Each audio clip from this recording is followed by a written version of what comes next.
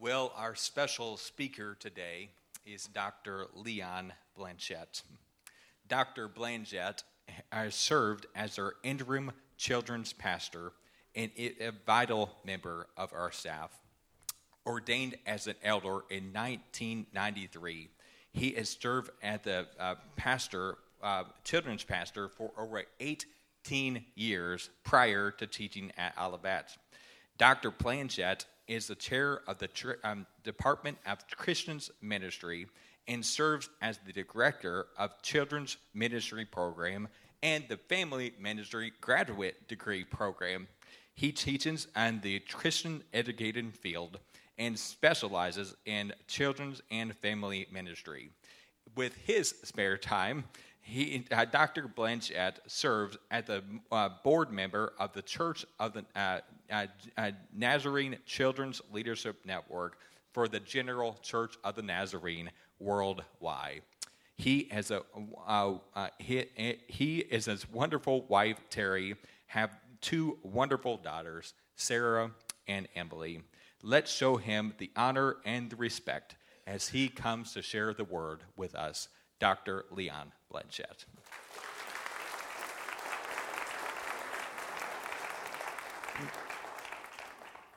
That was strange. Because I'm one of us. But thank you. That's kind. Thanks. Well, it's almost Christmas. 2 days? Yeah, 2 days? Anybody excited yet? Okay, good. Well, we have some important things to do first before we get there, okay? So you guys hang with me today? All right, good. All right, I've asked some friends to share from God's Word today. They're going to read from the Gospel of John, chapter 1. In the beginning was the Word, and the Word was with God, and the Word was God. He was with God in the beginning. Through him all things were made. Without him nothing was made that has been made. In him was life, and that life was the light of all mankind. The light shines in the darkness, and the darkness has not overcome it. The Word became flesh and made his dwelling among us. We have seen his glory, the glory of the one and only Son, who came from the Father, full of grace and truth. Very good, thank you. You guys go back to your seats, thanks. Good job.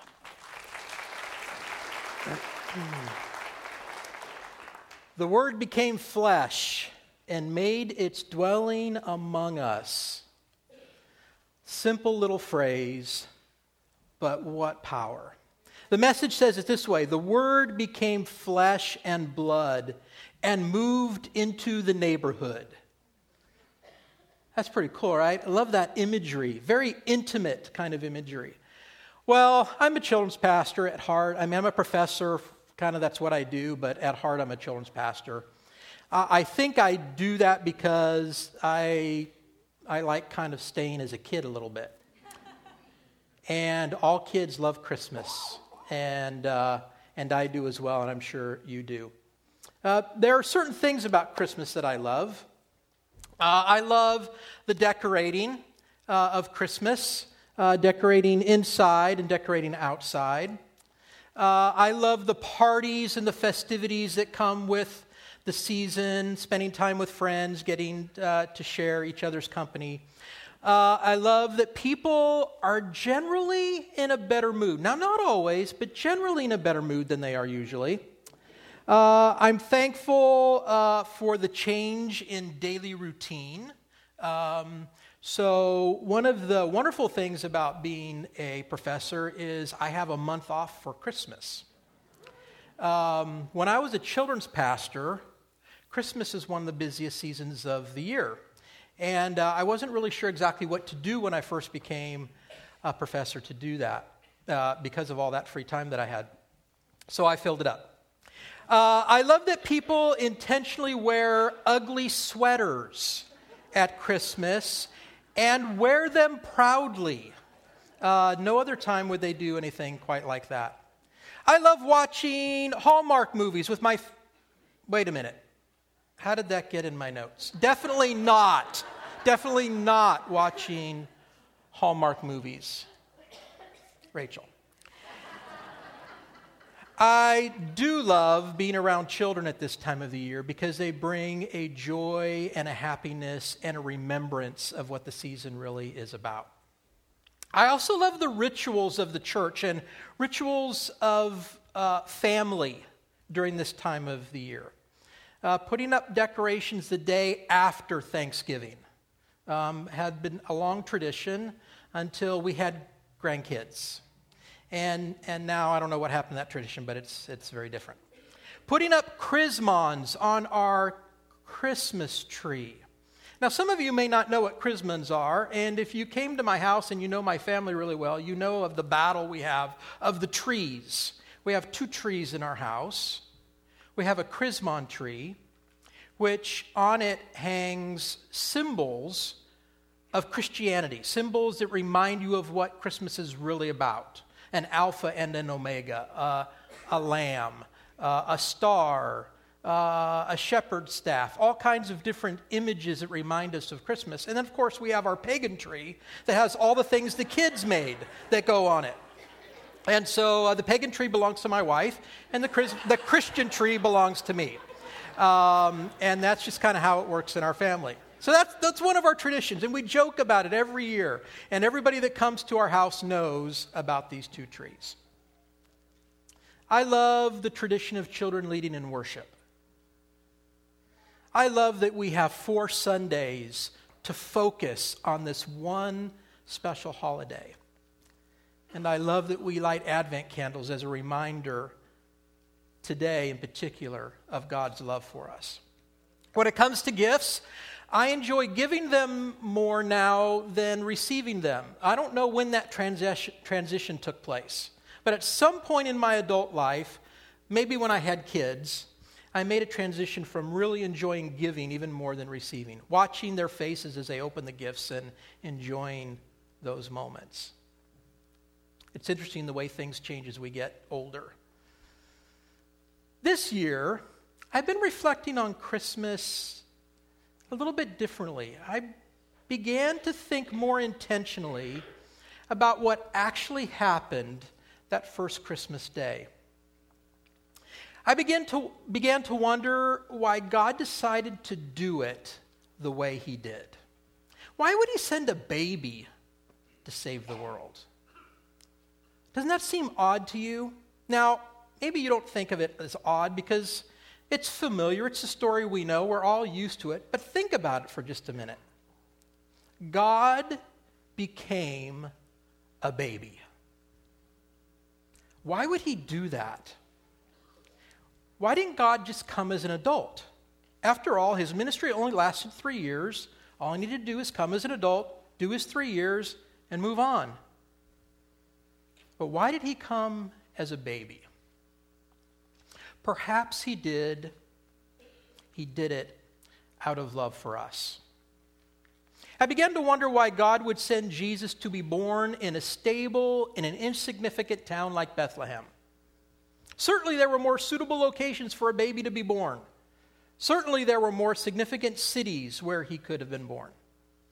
Why did God decide that the Messiah, the Savior of the world, would be born in a stable, placed in a manger in a little-known town? Perhaps he did it out of love for us. I began to wonder why God would deliver the message that the Savior had come to a bunch of insignificant shepherds. Certainly, he could have announced it in a more glorious manner. Certainly, there were important people that needed to know that the Savior had come. Why would God choose these people to be the first to know about Jesus' birth? Perhaps he did it out of love for us. Here's what I noticed about this strange yet familiar story. God did not reach down from heaven to save us. Let me say that again, because you might be surprised by it. God did not reach down from heaven to save us. He came down to be one of us. Did you hear that? He came down to be one of us. Wow. Theologian Henry Nouwen says it this way: he did not cling to power, but emptied himself to become one of us. That reminds me of a story. And kids, if you'll come right here, and this might get a little chaotic. You can just have a seat right there around the chair, okay? This might be a little chaotic, but if we have any preschoolers that would like to come up, we'll invite you to come too. And parents, if you'll be on the standby in case we need you. But preschoolers, if you want to come, or others that weren't in the choir, okay? So let me in here, guys, just a minute. I'm going to read you guys a story, okay?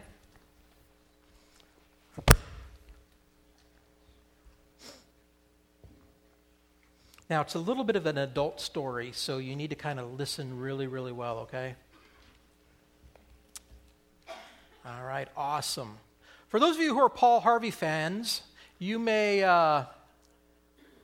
this may be familiar to you.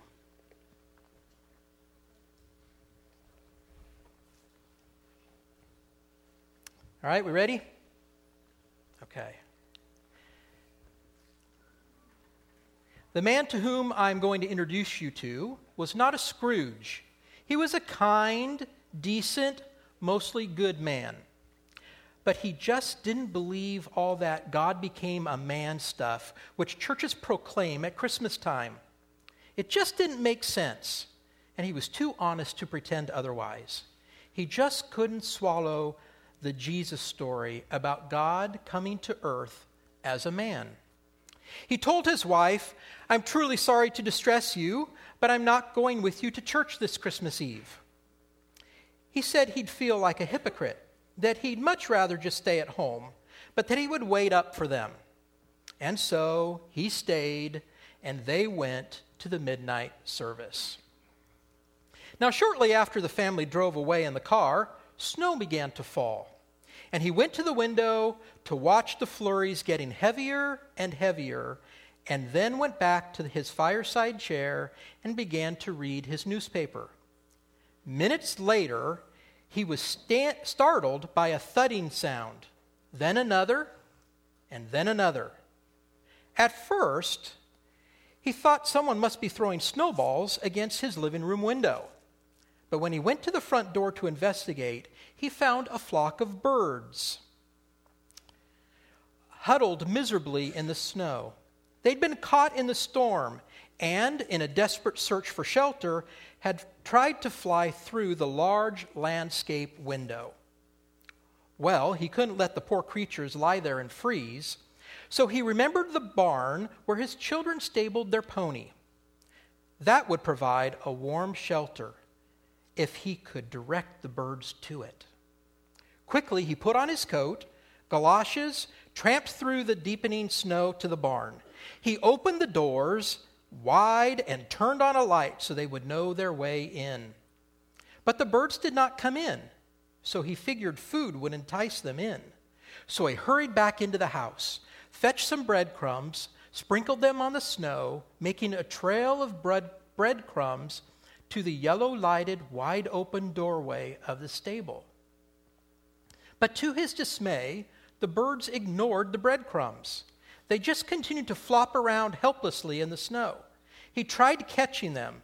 He could not. He tried shooing them into the barn by walking around them, waving his arms. Instead, they scattered in every direction except into the warm, lighted barn. And then he realized that they were afraid of him. They were afraid of him. To them, he reasoned, I am a strange and terrifying creature. If only I could think of some way to let them know that they can trust me, that I am not trying to hurt them, but to help them. But how? Any move he made tended to frighten them, confuse them. They just would not follow. They would not be led or shooed because they feared him. If only I could be a bird, he thought to himself, and mingle with them and speak their language. Then I could tell them not to be afraid. Then I could show them the way to the safe, warm barn. But I would have to be one of them, wouldn't I? So they could see and hear and understand. At that moment, the church bells began to ring. The sound reached his ears above the sounds of the wind, and he stood there listening to the bells, pealing the glad tidings of Christmas, and he sank to his knees in the snow. Good job listening. Okay, if you are in the choir, I'm going to let you go back to your seats, and if you came up from your parents, I'm going to let you go back to them, okay? Good job.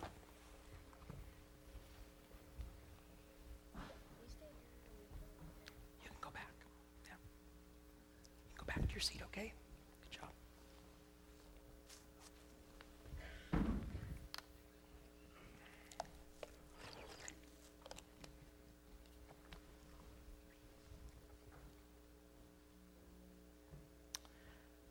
Could it be that God knew that the only way for us to not be afraid of him was for him to become one of us?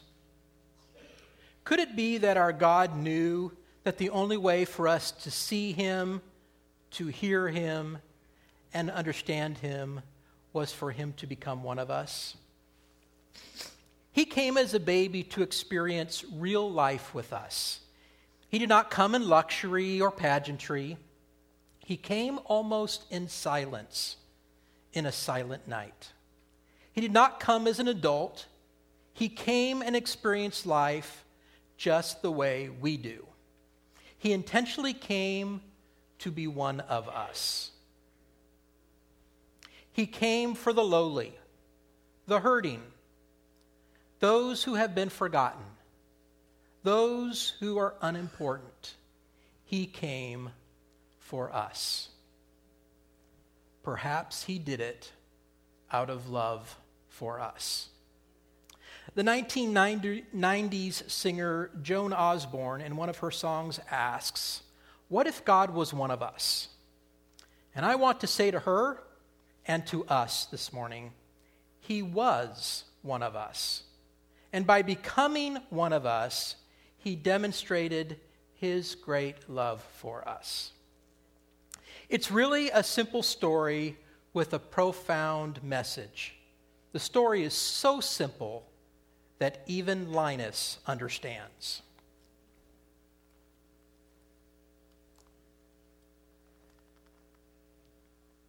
I guess you were right, Linus. I shouldn't have picked this little tree.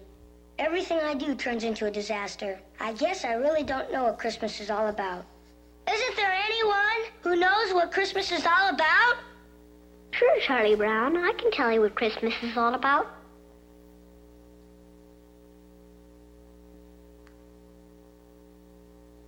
Lights, please.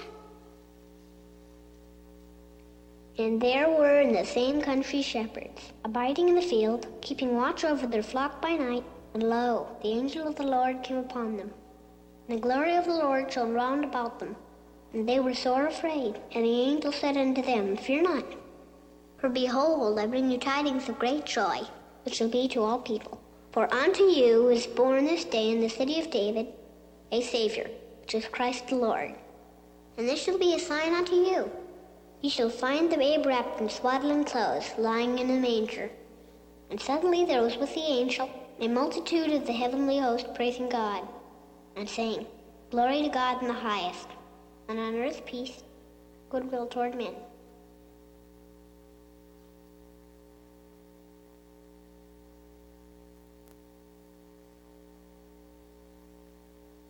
That's what Christmas is all about, Charlie Brown.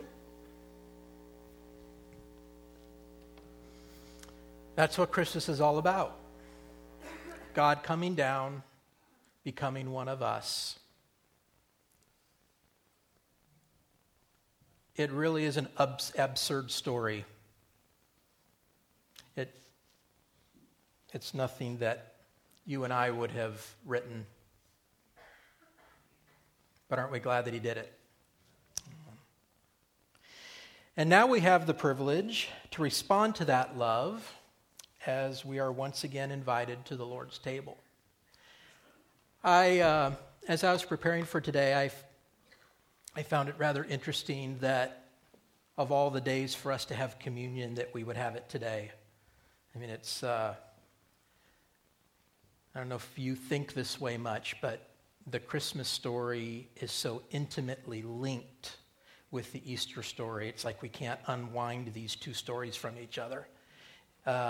Beginning of Christ's life and the end of Christ's life, and the things that tie those together.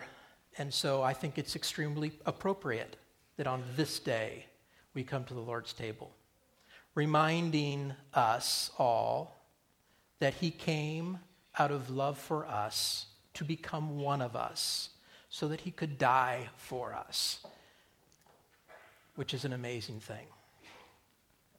Let's pray our benediction together. And may the Lord bless you and keep you. May he make his face to shine upon you and be gracious to you. May he turn his face toward you and give you peace. Amen.